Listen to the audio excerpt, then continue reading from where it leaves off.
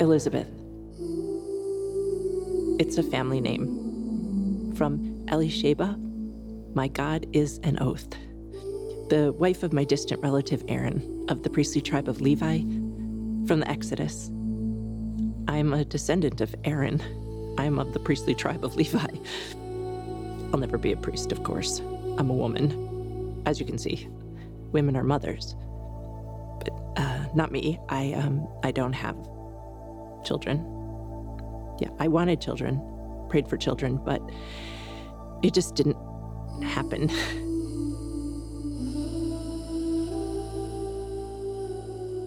My husband is of the priestly division of Abijah, the 8th of 24 divisions. There's all these divisions of priests, and they rotate through the duties at the temple in Jerusalem, priestly duties and such. Well, one fateful day, his division is on duty at the temple. For the first and last time in his life, my husband is chosen to offer incense at the altar. Only one priest can go into the altar, only one time in his life, because there are so many priests who want to do it. Well, it was more than a little harrowing, as there had been previous priests instantly struck dead for violating God's commands about how to follow the rites properly. Legend has it that even if he dies, nobody can go in to get him, because then they'll die. So we have this tradition of tying a rope to the leg of the priest, so if the Lord kills him, he can be dragged out. Anyway, it is a big deal. And Zechariah is chosen, and we're thrilled, and a little nervous, but thrilled nonetheless. So as the worshipers assemble, Zechariah goes behind this massive curtain, the curtain that separates the rest of the temple from the altar, and he begins praying. He sees an angel standing on the table, on the right side of the table. He trembles with fear. No, not the angel, Zechariah. Of course, Zechariah trembles with fear. The angel tells him that our prayers have been answered. We will have a son. We are to name him John. People will rejoice with us. He will be great in the sight of God. He's not to ever have fermented drink, and he will be filled with the Holy Spirit before birth. He will turn many people to God. And this, listen to this. He is to prepare the way for the Lord by preparing the people for the Lord. Zechariah is incredulous. How can this be? He asks the angel, because we're so old. The angel, he's Gabriel. He reveals that he is Gabriel, the Gabriel, who stands in the presence of God. So he's been sent to tell my Zechariah the good news, which will certainly occur. Zechariah doesn't believe him, and because of his disbelief, my husband will be unable to speak until these things happen. Well, outside, the people are getting worried. Zechariah is taking so long. Is he dead? Should we pull him out? They don't. Zechariah comes out, but he can't say a word. He makes motions. The priests understand that he has seen a vision. Well, Zechariah rushes back to our house and tells me the good news, or rather, writes me the good news. I immediately become pregnant. I praise the Lord for his favor. So we live in the hill country. It's a very quiet place. My pregnancy goes easily, and we lead peaceful lives, content that we will have a special son. 6 months speed by as if it were 6 days. I hear a knock on the door, and I welcome the person to come in. Mary comes through the door. She's my cousin, much younger than me, much. And at the sound of her voice, my baby jumps with joy. I am filled with the Holy Spirit. I begin blessing her. In my joy, I realize I'm to serve Mary, and my son is to serve the baby she will have. John is to be the one who prepares the people for the coming Messiah. He prepares the way for the coming king. Now, that phrase may not mean much to you, but it meant everything to us. In our time, the kings and emperors had complete control over their subjects' lives, life and death control. So people would do anything to please their rulers. Well, one of the few unpleasant aspects of being a wealthy and powerful ruler was traveling. Rich and poor alike had to suffer the bumps of the road, lengthy travel times, poor lodgings. If a king was known to be on his way, the people would go to great lengths to ease their travel, to please the one who had control over their lives. fill the holes in the road, straighten out curvy sections, flatten hilly parts, plant trees, plant shrubs, anything to make the travel more pleasant and easy. The coming Messiah must surely be more important than any earthly king. How will our son prepare the people? How will he prepare their minds and hearts? We're country people, not wise teachers in Jerusalem. Should we keep him at home and teach him, or send him away to be taught? We struggle with those kinds of decisions and eventually decide to keep him at home. Of course, he doesn't spend much time in the house. That child loves the outdoors, and the wilder, the better. My dream of having a child was granted to me. A miracle. An oath fulfilled. Proud mother? Yes. None prouder than me. For the Messiah will say of my son, among those born of women, none have risen any greater than John the Baptist.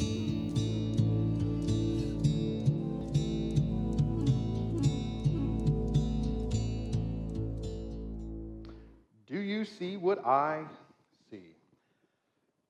Today we're going to talk about the idea of preparing the way.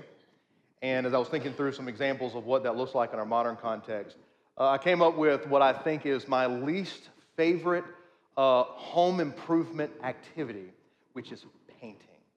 Boy, I can't stand painting. And it's not because I'm not good at it. I'm actually kind of proficient at it because I've had to do it so much over my life. But the reason is because you don't just start painting, do you? Like it's a whole thing. In my world, because I have kids, I usually have to go find out where my paintbrushes are, number one. Hopefully not in the dirt outside. My dad would have killed me. But then you got to start by cleaning the walls. You got to get the paint. You got to select the paint. You got to test spots of the color of the paint on the wall. You got to decide. Then you got to argue about it. You almost have to file for divorce, but then you come back together at the last minute and you rescue your family after you decide that she was right all along on the color of the paint. Then you have to do what? You don't just start painting, though. What do you got to do? You got to what? Tape first. A couple years ago, I decided to paint the outside of my house, not because I'm just super good at it, because I got the price for it, and I thought, that's outrageous. You're trying to steal from me. About halfway in, I'm like, I will pay you double. So that was a learning lesson. But as I was painting it, one of the things I had to realize is that I would often have to take about 2 to 3 hours of just setup and prep to make sure that I had the area that I was going to paint. I was using a sprayer, no overspray, all these kind of things. And then I would do all this setup, all these hours worth of work just for like 15 minutes worth of painting. But what you learn, any good painter knows that it's the prep work that matters. Like that's what makes it a good job. You have to prepare the way for you to be successful in the final product, because we've all walked in someplace and go, yeah, somebody didn't care about this job at all. You know, just paint everywhere, it's on the floors, on the ceiling. And so preparing the way really matters. Now, in today's talk, we're focusing on specifically Elizabeth and Zechariah, the parents of John the Baptist, and we see their story from Luke 1 is actually where most is recorded about them, and we learn the most from them. And something I was thinking about that's just good to know, kind of as a side project here, is that when you look at Luke was written, most scholars agree that Luke was written around 55 to 60 AD, AD after death, but really Jesus was crucified and resurrected in 33 AD. And so I just think it's really cool to know that when we're looking at these stories, there's only like a 20 to 25 year gap between the resurrection and the ascension of Jesus Christ to the recording of these documents. And Luke, when you read Luke 1, the first thing you find out is a letter written to a guy named Theophilus, who was just, wanted a written account, and Luke and Acts are written together by the same person. Luke was a doctor and kind of historian, and he wrote these things. But what's really cool is that what we're focusing on today is the birth of John the Baptist and, obviously Jesus, is that these things only happened within about 55 to 60 years from the very article, the document that we're reading. And I think that's pretty cool because, 55, 60 years ago is like 1965. Some of y'all remember 1965, don't you? Like we still got cars driving around from that time. And I just think sometimes that the Bible just seems so distant to us, but the Bible is not distant from when those things happened. And that's why they're reliable, and we can take hope and confidence when we're reading things like Luke 1 and 2 about the birth of Jesus, is that these things didn't come 300-400 years later. We're writing it as the people who saw it and experienced it were still alive. So I think that's really cool. But today we're looking at Zechariah and Elizabeth, and we don't have to sum up their whole story, but what we do find out from the video and reading their story is that Zechariah and Elizabeth were a couple who did not have any kids and were at this point in the story older in age. Now the context of that, and it was really important for us to understand, is that in this culture, you having children as adult parents was a big deal, and certainly a status and cultural symbol of success and favor from the Lord. And that may seem kind of crazy to us. I mean, maybe not completely, because having kids is still obviously a big deal in our culture. But, we meet people all the time. It's like, I don't want to have kids. And, our culture's pretty fine with that. And so we've moved on a little bit from where they were. But in this culture, it was a really big deal for people to have children. And especially from the perspective of Elizabeth, for her to be able to bear a child would have been an extremely heavy weight for her to have to carry her whole life. And we're not far from this, because there are things in our culture that also bring us, self-worth. We have different social expectations, cultural expectations, religious expectations, family expectations. We hear stories all the time of my mom and dad really wanted me to be able to do this or take over this or play this game or do whatever, and I just didn't have what it takes. And there's certainly a lot of reasons that we can maybe point to of maybe they didn't try hard enough or they didn't do the right thing or maybe they just weren't gifted enough or whatever. But the thing is, though, is that ultimately we all know a little bit about this tension and this weight that Elizabeth and Zechariah had to live in. This cultural, weight of what is wrong with y'all, what's going on. And that's compounded by, in this society, it was often viewed when something didn't happen in your life that you caused that to happen because of your sin. That seems foreign to us, sort of. I'll kind of get us there in a moment, but what they would have thought in this society is when they looked at Zechariah and Elizabeth, they would have said, oh, well, it's because of something in their past or something in their parents' past, and it's almost like a curse upon their life why they didn't have kids. And that sounds crazy to us, but this was a really common belief, and we can actually see that in like John chapter 9 when Jesus was with his disciples much later on. They were passing by, it says in verse 1, it says, as he was walking by, he saw a man blind from birth, he being Jesus, and his disciples asked him, Rabbi, who sinned, this man or his parents, that he was born blind? What a crazy question. Like to walk by somebody who's got an obvious disability and probably, the dude was blind, not deaf. And they walk by like, whose fault is this? This guy or his parents? Who should we blame? Of course, Jesus works it out, and that's actually very bad theology, but you also got to recognize, though, that this is the context. And so I can imagine we can positively assume that Zechariah and Elizabeth throughout their life had to deal with the whispers. You know what the whispers are? We know what the whispers are. Those little things that people stop talking and doing whenever you walk into the room. Oh, yeah, they never had kids. Zechariah and Elizabeth are coming over. Nope, just no kids this time, just adults only. We don't want to make them feel bad, but it's probably their fault. And again, we think that sounds crazy, but it actually isn't, because we have similar ideas. We've talked about this just kind of recently, that we have certain things in our culture, in Christian culture, where we think, oh, that is a symbol or a sign that God is blessing them and has favor on them. And certainly sometimes God's favor does look visible. But usually, though, that always lines up with what we already as a culture deem to be respectable and acceptable and successful. That is why none of y'all are walking around, and when you see somebody in ragged clothes walking down the street, say, oh man, God must really love and favor them. None of y'all think that. Now, maybe it's true.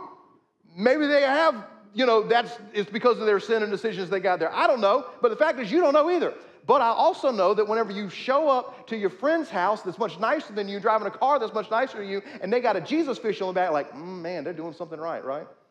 God loves them.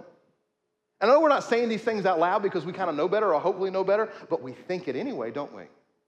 So we have these same kind of things where we like to assume that God is putting favor on somebody, and because of this person's consequences here, that's why they're going through that situation. But the fact is, that's not what's at play here at all, and that should not be a Christian belief or thought in our world. And the reason we can know this is because the very first thing we actually learn about Zechariah and Elizabeth is this in Luke 1, verse 6.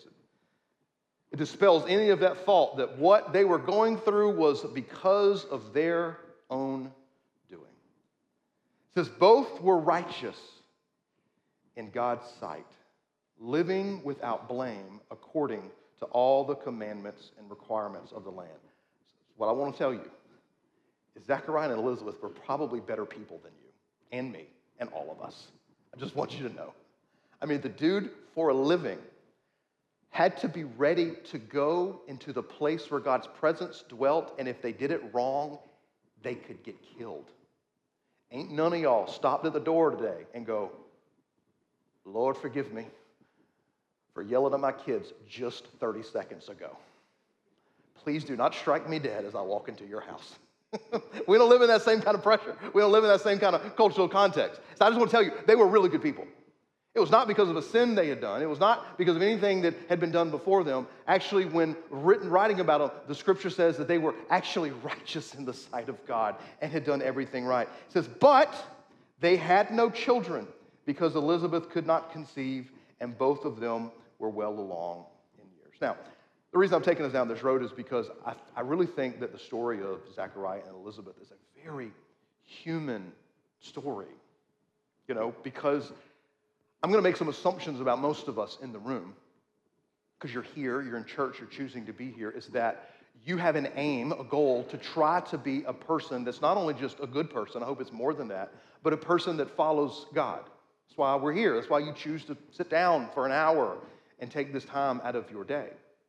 So I think we already can say, it's like, man, that's a really good idea. We're all putting forth the effort here. That's wonderful. But we can also agree that life's still pretty difficult most of the time. And one of the things I've learned about from pastoring is that while the Christmas seasons, our store makes it look wonderful and great. I love walking in places like TJ Maxx, these places that go to the max, smells like cinnamon. It's like, oh man, Christmas time. But the reality is for most of us is that Christmas does not just bring joy, it brings a lot of pain too. Like sick people don't stop getting sick during Christmas time. The pain that maybe you're living with doesn't stop during Christmas time.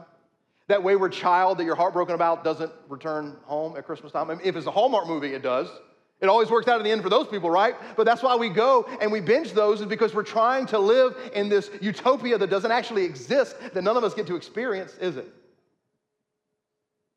Your marriage doesn't automatically heal at Christmas time.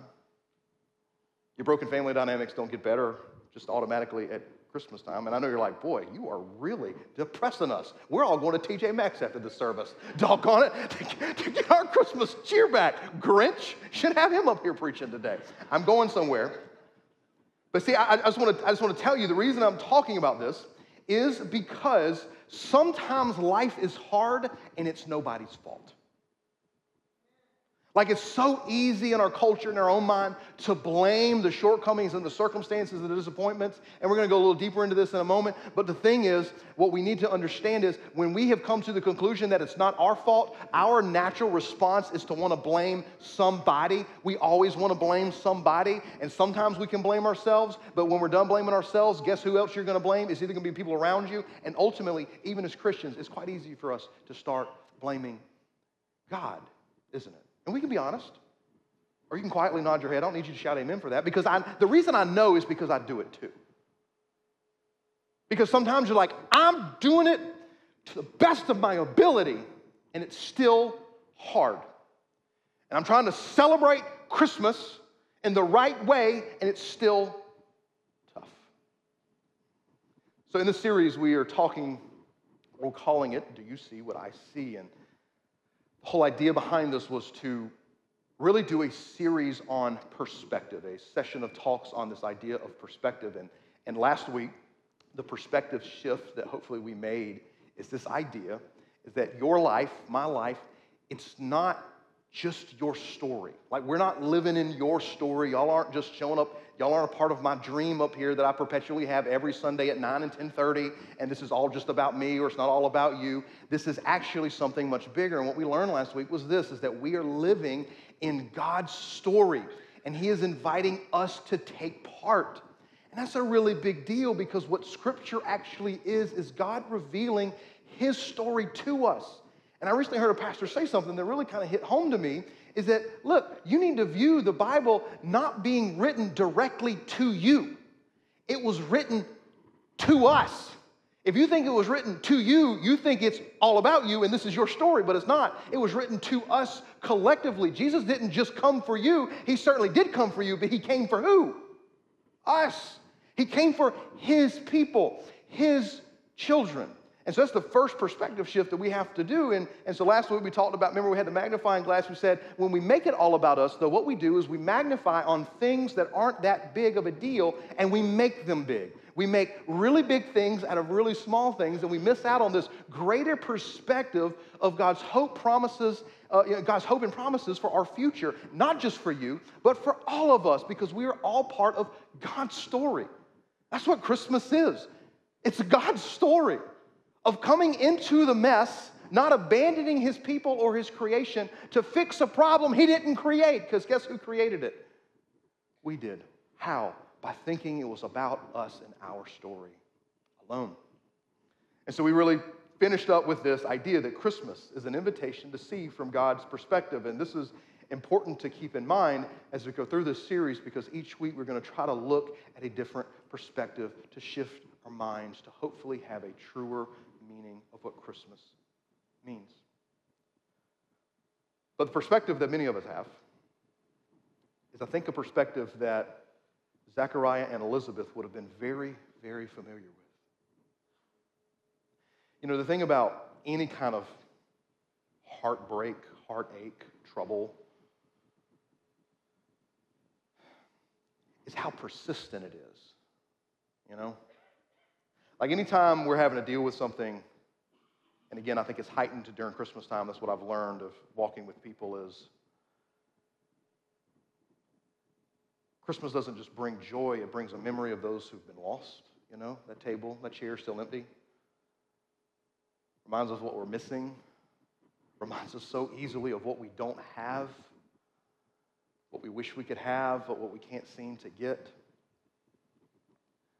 And so what we're going to have to do then is come up with what is our response going to be. There's two responses to this.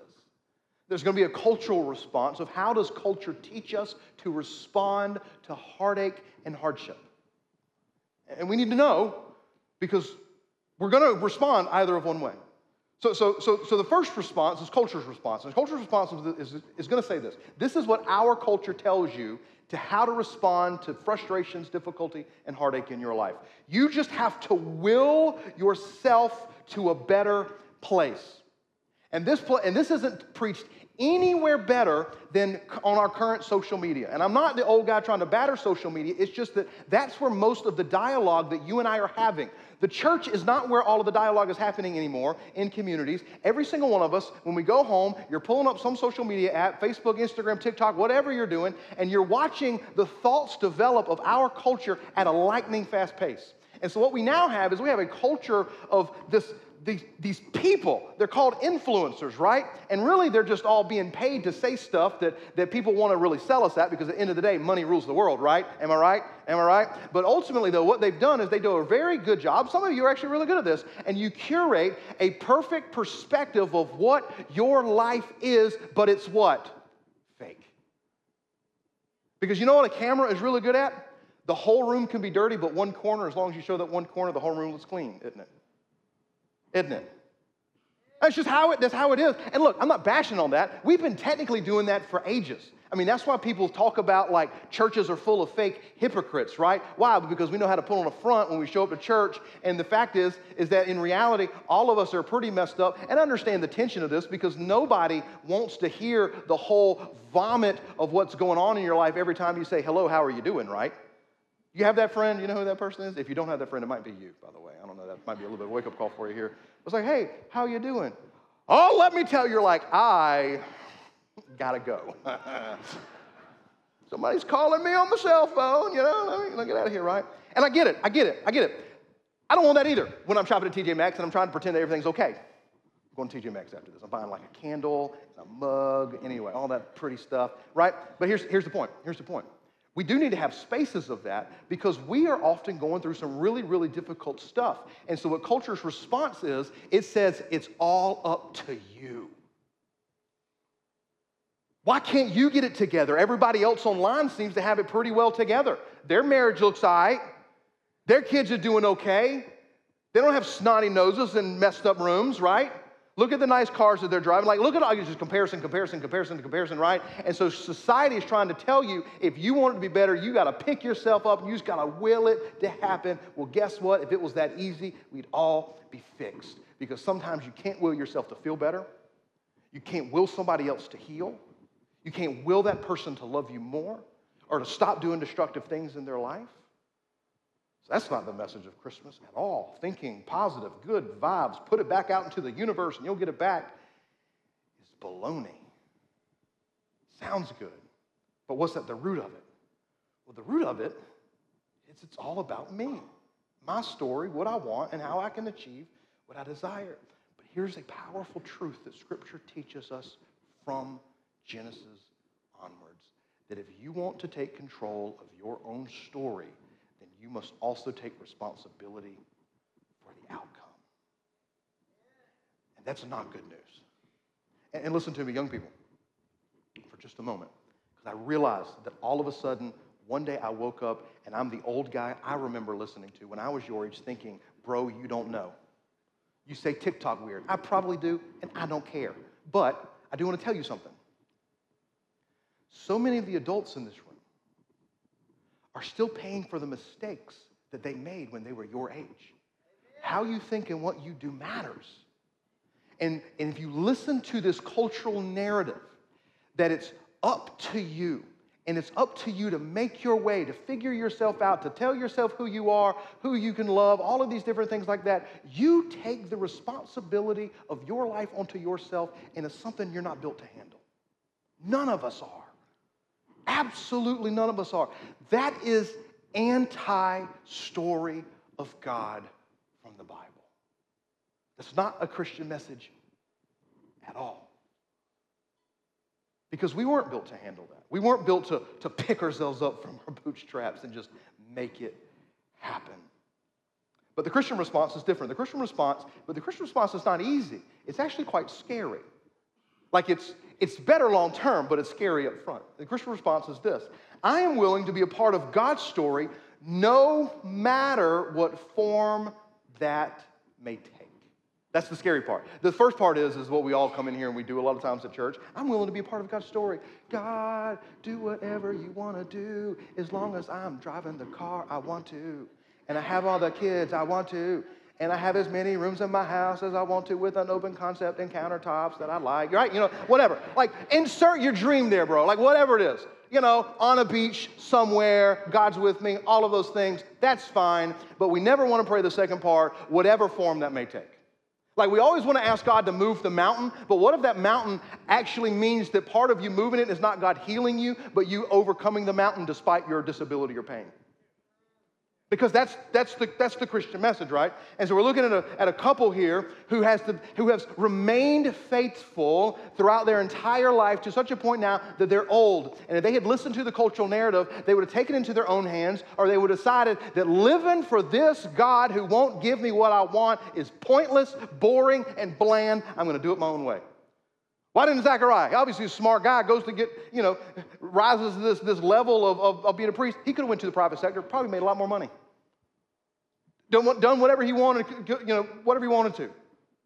Why did they even stay together? She wasn't giving him a child. Zechariah had to be punished because she couldn't give him a child? But culture says it's your responsibility to take your life into your own hands and to make sure you build your own version of happiness. That's devastating, man. So I'm willing to be a part of God's story no matter what that takes. Now, that's scary in two specific ways. I want to share both of those because I want to make sure that we're very, very clear today, because what I'm throwing at you is heavy and big, but man, it will change your life. Scary in two ways. The first way is this, It means that I am no longer in control. I'm not in control, and now I know it. See, here's the irony. You're not in control, just most of us don't know it yet. Like, have you ever been in a car that started hydroplaning? Hopefully, maybe you have not, but I have been. It's terrifying. Because what happens is you go from being what you assume to be in control, right? I'm good. I turn it to the left, it turns to the left, right? The car does everything it's supposed to do. But then when you start hydroplaning, you turn it to the left. What does the car do? Not go to the left anymore. That law is broken. When you hit the brakes, the car stops normally, right? When you're hydroplaning, what does the brakes do? Not stop the car, right? All of a sudden, everything that was according to design is now upside down, and that's actually what life then feels like. That's why all of a sudden, when chaos or calamity hits your life, it just feels like everything that was a rule is now an upside down rule. It doesn't matter anymore. And so that's what happens. It's like we're all hydroplaning. So the fact is when you start to live your life in God's story, from God's perspective, you actually start to realize, I'm not in control of this thing. And that's good news. That's good news because the fact is, look, in the analogy, the principle isn't, well, I'll just drive around the water. No, it's more like driving when it's cold, and what do they call it? They call it black ice, right? Why is black ice dangerous? Because you can't see it. See, because we think we're in control, it's like, I'll avoid the chaos. It's the problem. You can't see it. You can't see it coming. I'm not trying to scare you. It's like, man, this would have been a Halloween message. What are you doing? Hold on. It means that I'm not in control, and I know it. See, our desire for control is one of the most profound and harmful issues we face.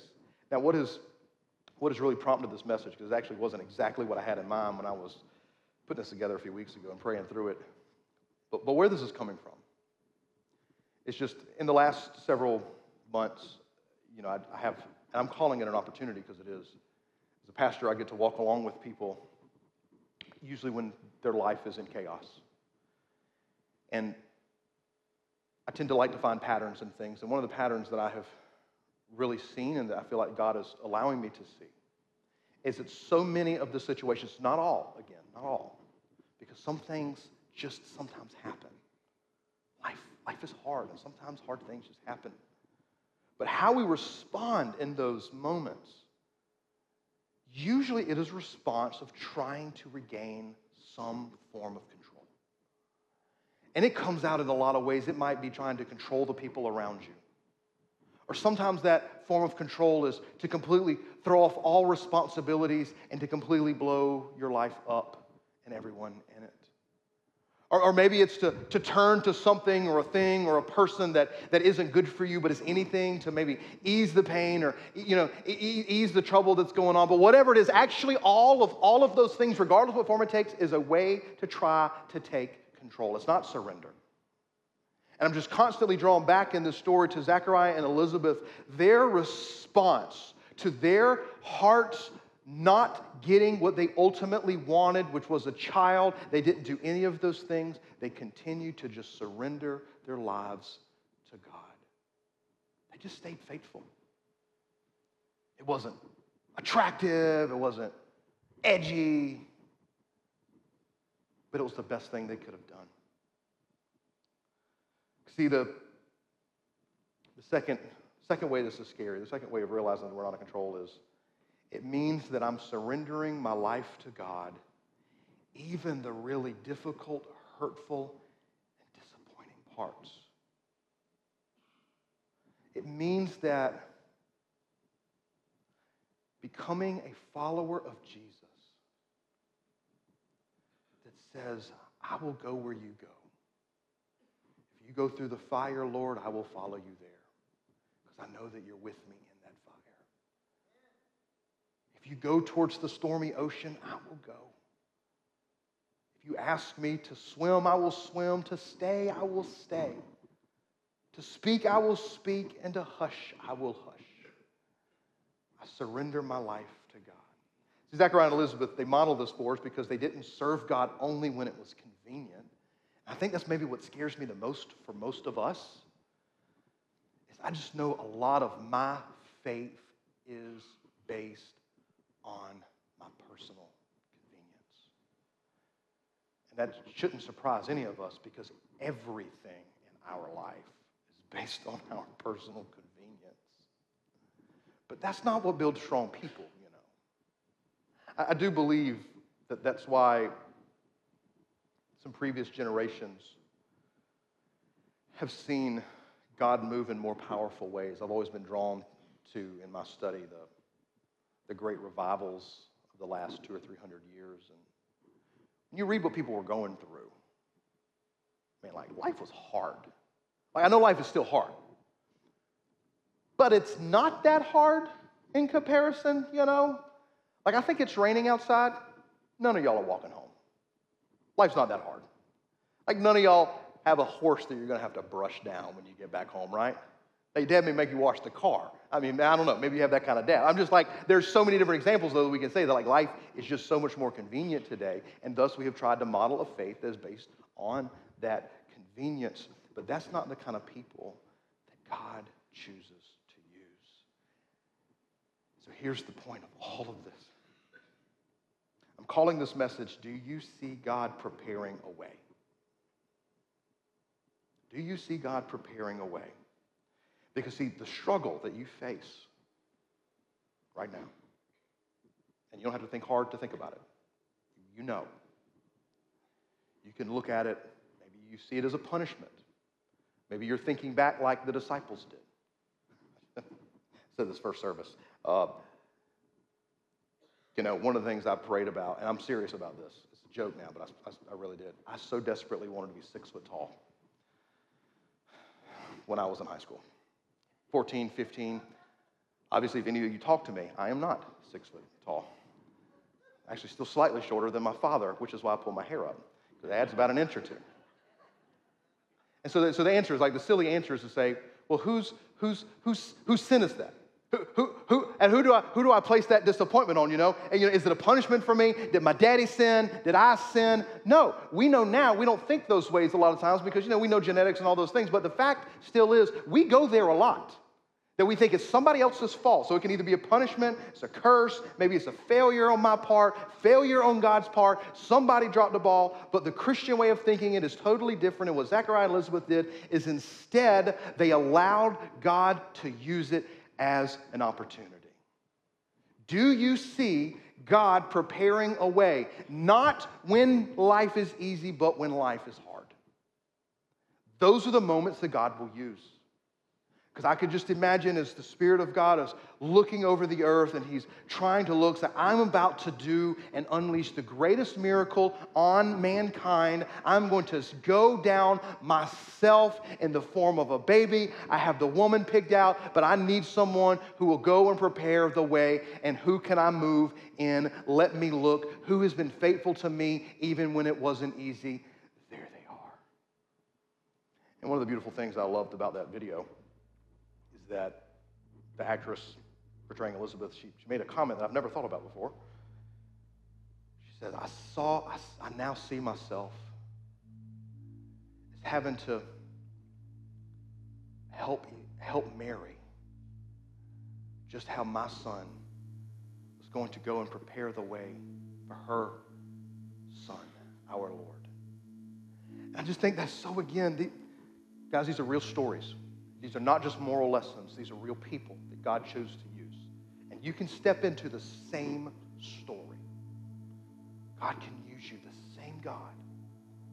But I just get this, I don't know, this kind of emotional moment in my mind when I think of, here's young Mary,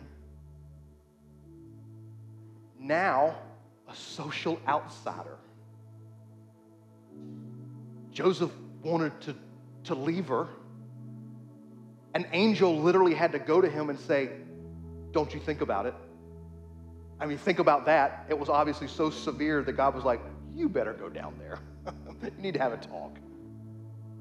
And so here they were on the outskirts of society, looking for a safe place. As in her womb grew the hope of everyone that has ever existed, including you and me. And who does God in his grace, wisdom, and mercy send her to? He sends her to another pregnant woman, which was really smart. She would understand what she was going through. But she sent her to Elizabeth, Why? Because Elizabeth knew what it felt like to be on the outside and how to trust God despite that. And I just see this beautiful working of God's Spirit.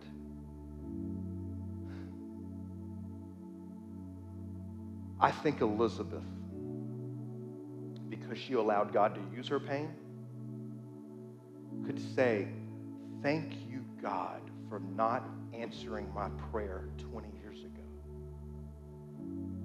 and preparing a way for somebody else through me now.